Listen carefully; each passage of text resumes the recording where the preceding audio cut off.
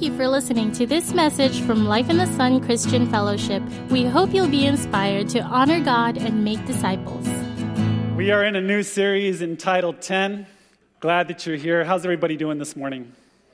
I want to begin with a question for you. When you think of the 10 Commandments, what do you think of? You might think it's about religion, but what if it's about life?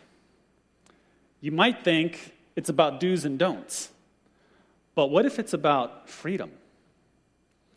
You might think it's about punishment, but what if it's about love? Let's pray. Our Father in heaven, thank you for your presence. And Lord, thank you for this amazing gift of life. And we thank you for Jesus who has redeemed it. Father, you are our teacher. You are the revealer. And Father, I ask that you would reveal the wonders of your ways, the wisdom of your word. Holy Spirit, we invite you here today to speak to our hearts. And Father, we ask that you would teach, that you would touch, and that you would transform us into the image of Christ, in whose name we pray. Amen. Well, we are in week 2 of a 10-week series entitled 10, which is about the 10 Commandments. I want to thank Armin for starting off the series last week. We're going to be looking at Exodus chapter 20, verses 1 through 5. And as we go through this 10-week series, our goal is this. We'll put it up on the screen here. Ryan, if you can go to the next slide. At the end of this series, we will have a better picture of God's love for us, as expressed in the giving of his commandments, which result in life as he originally intended, as we learn to love and obey God. Rick Warren, in his book, The Purpose-Driven Life, he said, life is a test. Life is a test. In the Bible, the number 10 is symbolic of testing. You will actually see the number 10 associated with the word testing in the Bible. For example, how many plagues were there in Egypt? 10. I could have said, how many times did God test Pharaoh's heart? But we're more familiar with the plagues.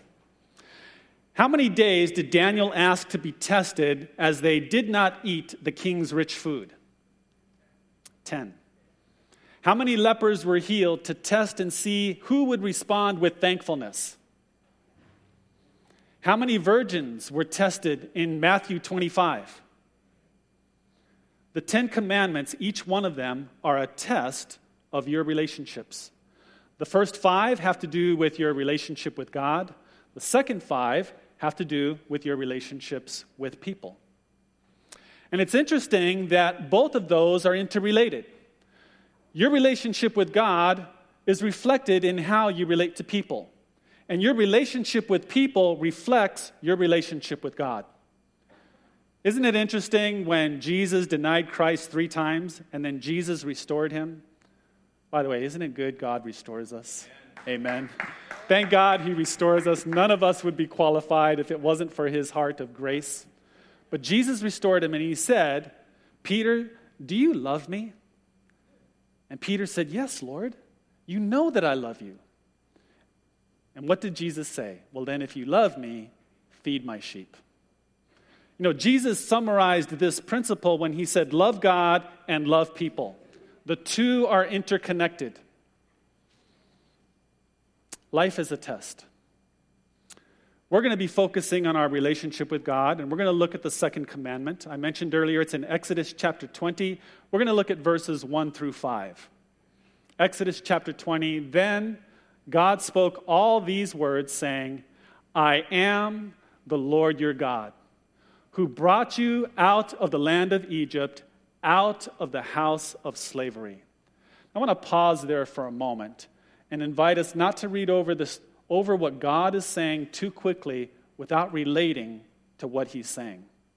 You know, if you are born again, if you have said the salvation prayer, if you have invited Christ and the Holy Spirit into your life, then what God is saying of the Israelites is also true of you. He has brought you out of the kingdom of darkness, and he has brought us out from slavery to sin. Amen? What God did for the Israelites, he does for you. God goes on to say, you shall have no other gods before me. Verse 4, you shall not make for yourself an idol or any likeness of what is in heaven above or on the earth beneath, in the water under the earth. You shall not worship them or serve them. Anytime God says, don't do something, it's because he knows we have a tendency to do so. Right? I mean, why do we tell our kids, don't eat too much candy? Is it because they love vegetables? You know, when I was a little kid, maybe 5 or 6 years old, my mom had hidden a big jar of M&Ms up in the top shelf of the cabinet in the kitchen. And one morning, my dad was gone, and she slept in late, and we woke up early. There were 4 of us. I'm the oldest of 4. I'm 5 or 6, so then you got 4, 3, 2. And we were hungry and needed something to eat. So we're foraging around in the kitchen. We're resourceful. And look what we found. There's a big jar of M&Ms up there. I was the first to discover it, so I got a big handful. And like a little bird, I went to my room with my stash, and I'm eating away my little M&Ms, and all of a sudden I hear all this commotion in the kitchen. I'm like, whoa, what's going on? So I walk back out, and there's my mom. She just woke up, and she's scolding all my brothers and my sister for eating all the M&Ms for breakfast. So she looks at me in the doorway, and she goes, oh, Mark. She goes, why can't you guys be like your older brother? She goes, Mark, I saved some M&Ms for you. Do you want some?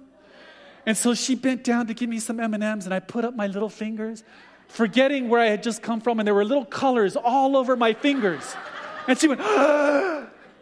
She was aghast.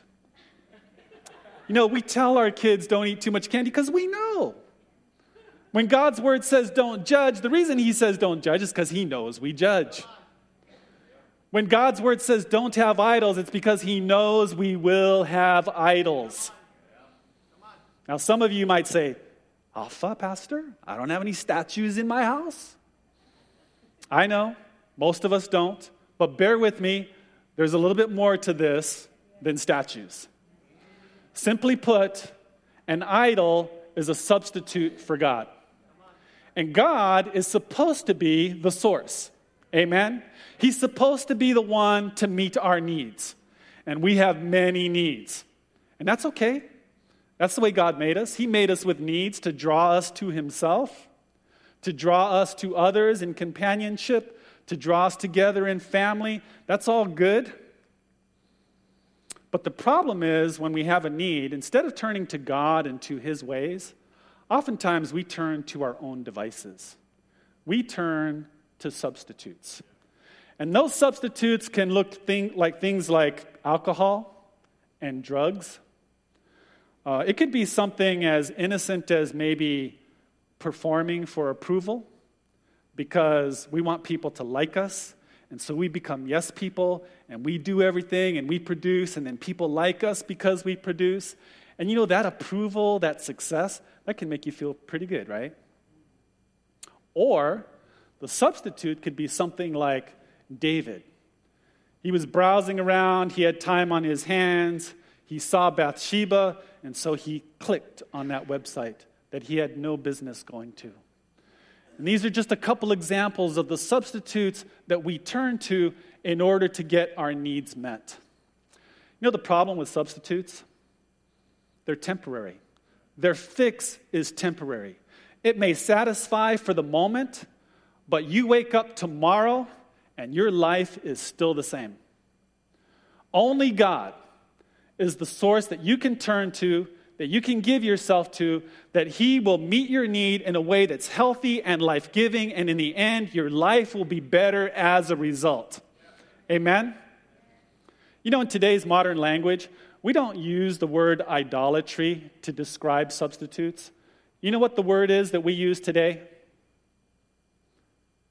If you've been to Victory Weekend, you know the answer. What is the word that we use today to describe substitutes for God? Addictions. Addictions. Same thing, different word.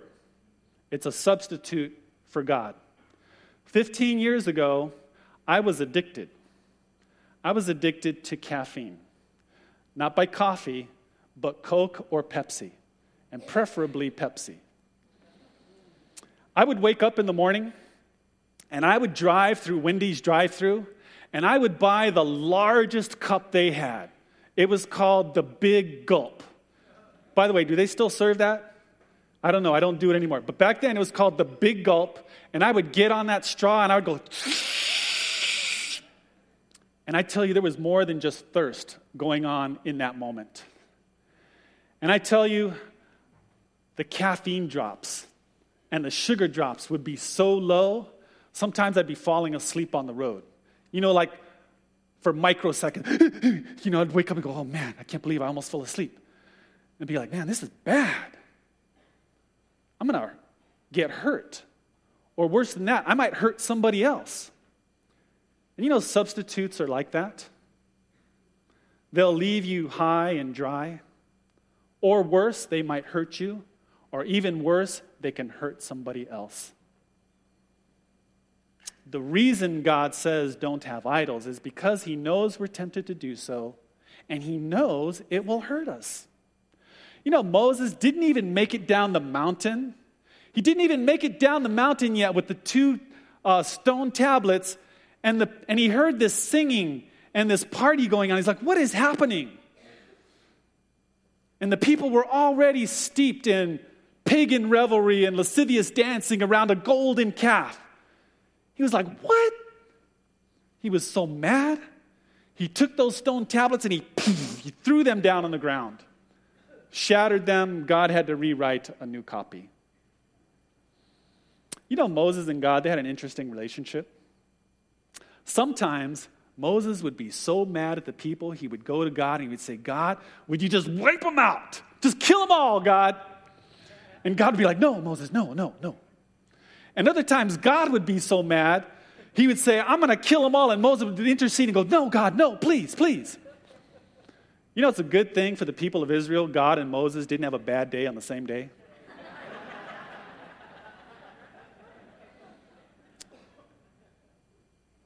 Kill us?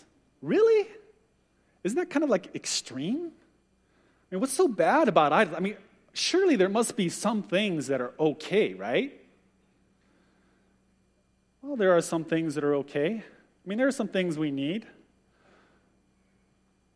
We need things. But it's not a matter of just things. It's when they become the primary thing. The fine line distinction here. Everything in life will either be a tool for God or it will be an idol. One or the other. You can have things, but materialism will bury you in a mountain of debt. Work is okay. We need to work. God says we should work 6 days a week. But workaholism will destroy your family. Pleasure. God created pleasure. But too much pleasure outside the boundary of God's guidelines, pleasure will destroy your health. Relationships. We were built for relationship. Amen? Relate with God, have family. But revolving door relationships, man, that'll leave you numb and reduce your capacity to be able to love and to connect intimately. The reason God says don't have any idols is because he knows it's not good for us. The only one you can turn to as the source to meet your need in a way that's healthy and balanced and life-giving is God himself. Amen? How did Jesus put it? He said, I came that you might have life and have it abundantly.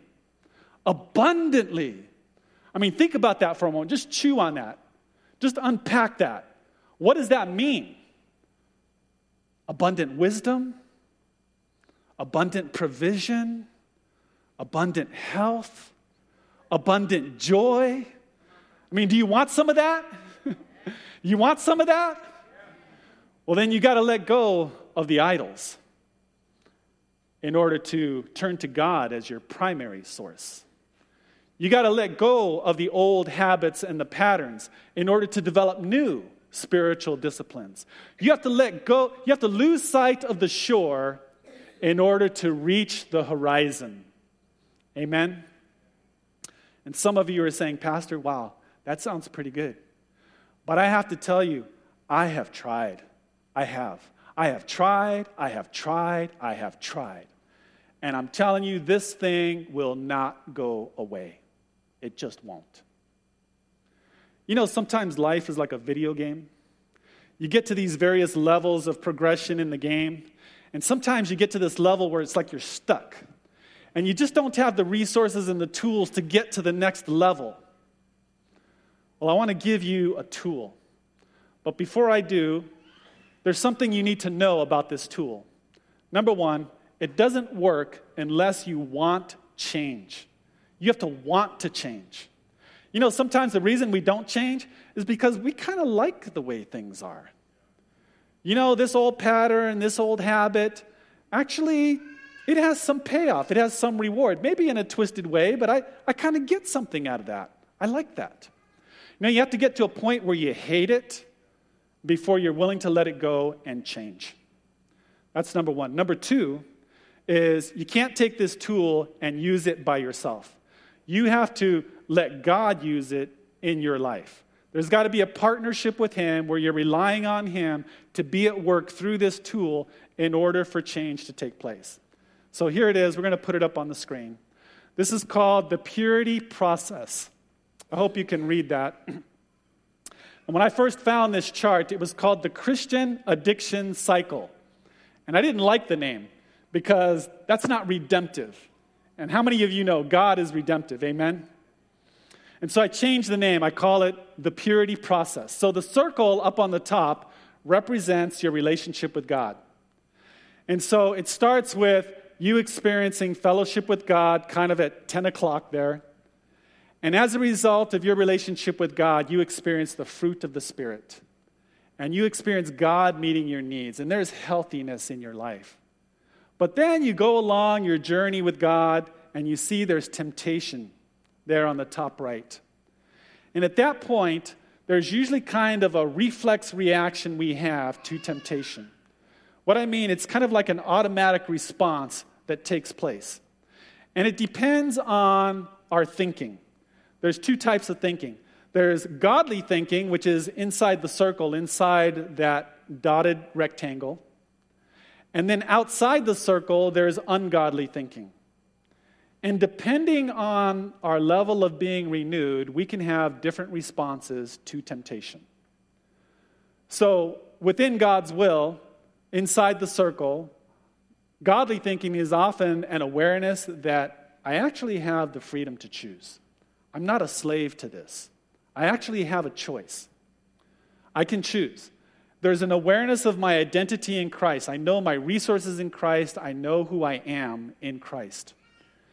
There's a sense of God's presence. There's also a sense of God's consequences. And I also have an alternative plan of action when I face the temptation. Whatever it is, it's unique for each one of us. Ungodly thinking outside the circle to the right is usually there's wrong beliefs about God. There can be wrong beliefs about self. There can be wrong beliefs about the world around us. There is impaired thinking and oftentimes ignoring consequences. And when that happens, we have a choice to make. We can either continue in faith and obedience and continue the circle of my fellowship with God, or we can depart from that fellowship with Him and we go down into what's called ritualization. Ritualization is the idea is there's a ritual, there's a habit, there's a pattern, there's a way that I usually go to get my need met, whatever it is. Let's say I need comfort. There's a way that it might be comfort food, it might be something else, but there is a way. It's a ritual. And we usually go to that pattern or that habit, and that leads us into sin.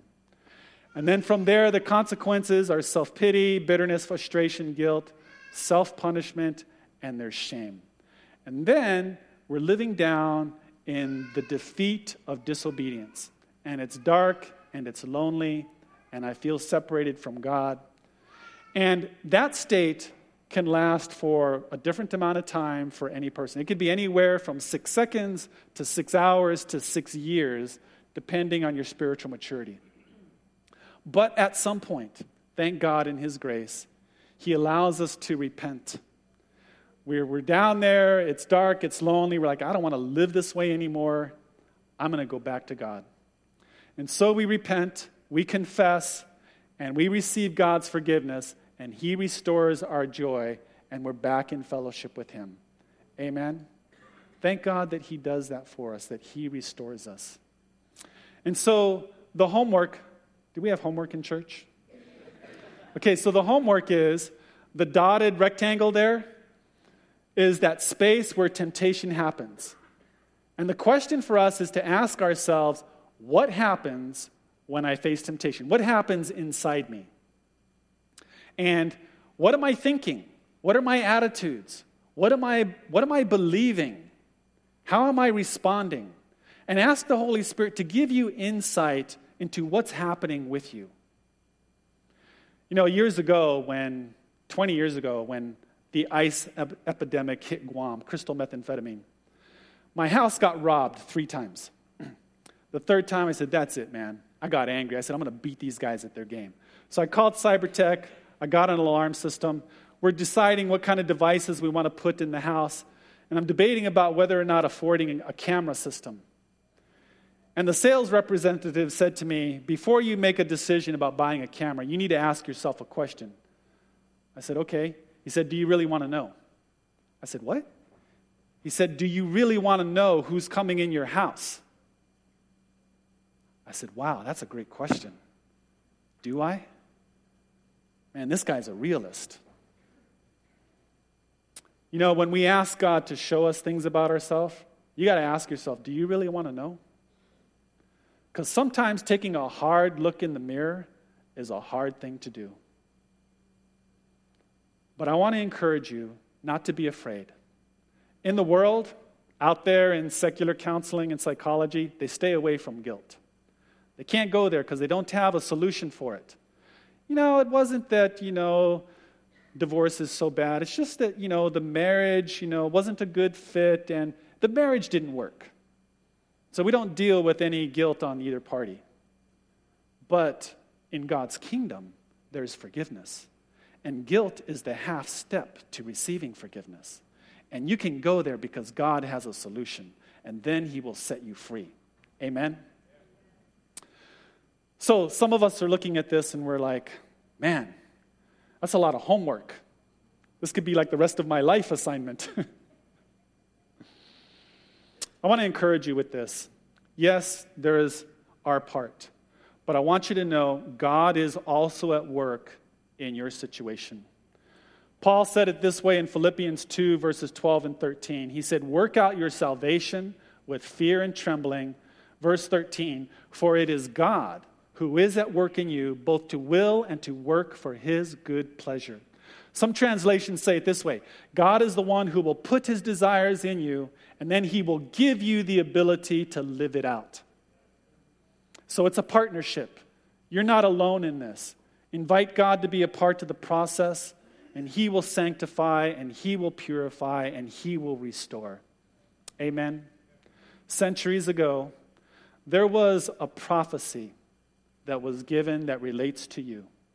It relates to you. It's found in Ezekiel chapter 36. I'd like to read it for you. Ezekiel 36. God says, I will cleanse you from all your impurities and from all your idols. I will give you a new heart and put a new spirit in you. I will remove from you your heart of stone and give you a heart of flesh. And I will put my spirit in you and move you to follow my decrees and be careful to keep my laws.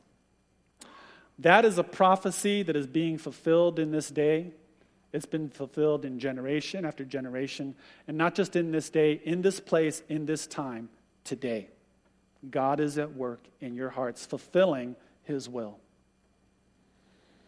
You know, when I was especially as a non-Christian, but even as a young Christian, I'm just going to be honest. I had a hard time with God's ways. I really did. It was like he was turning my world upside down. My values were all being rearranged, my priorities. I had a really hard time with God's ways. But the more I get to know the Lord, the more I experience his love, and the more freedom he brings in my life, the more his ways become my desire and my satisfaction. Lord, I thank you for that encouraging word that Elmore shared in the beginning from Psalm 91.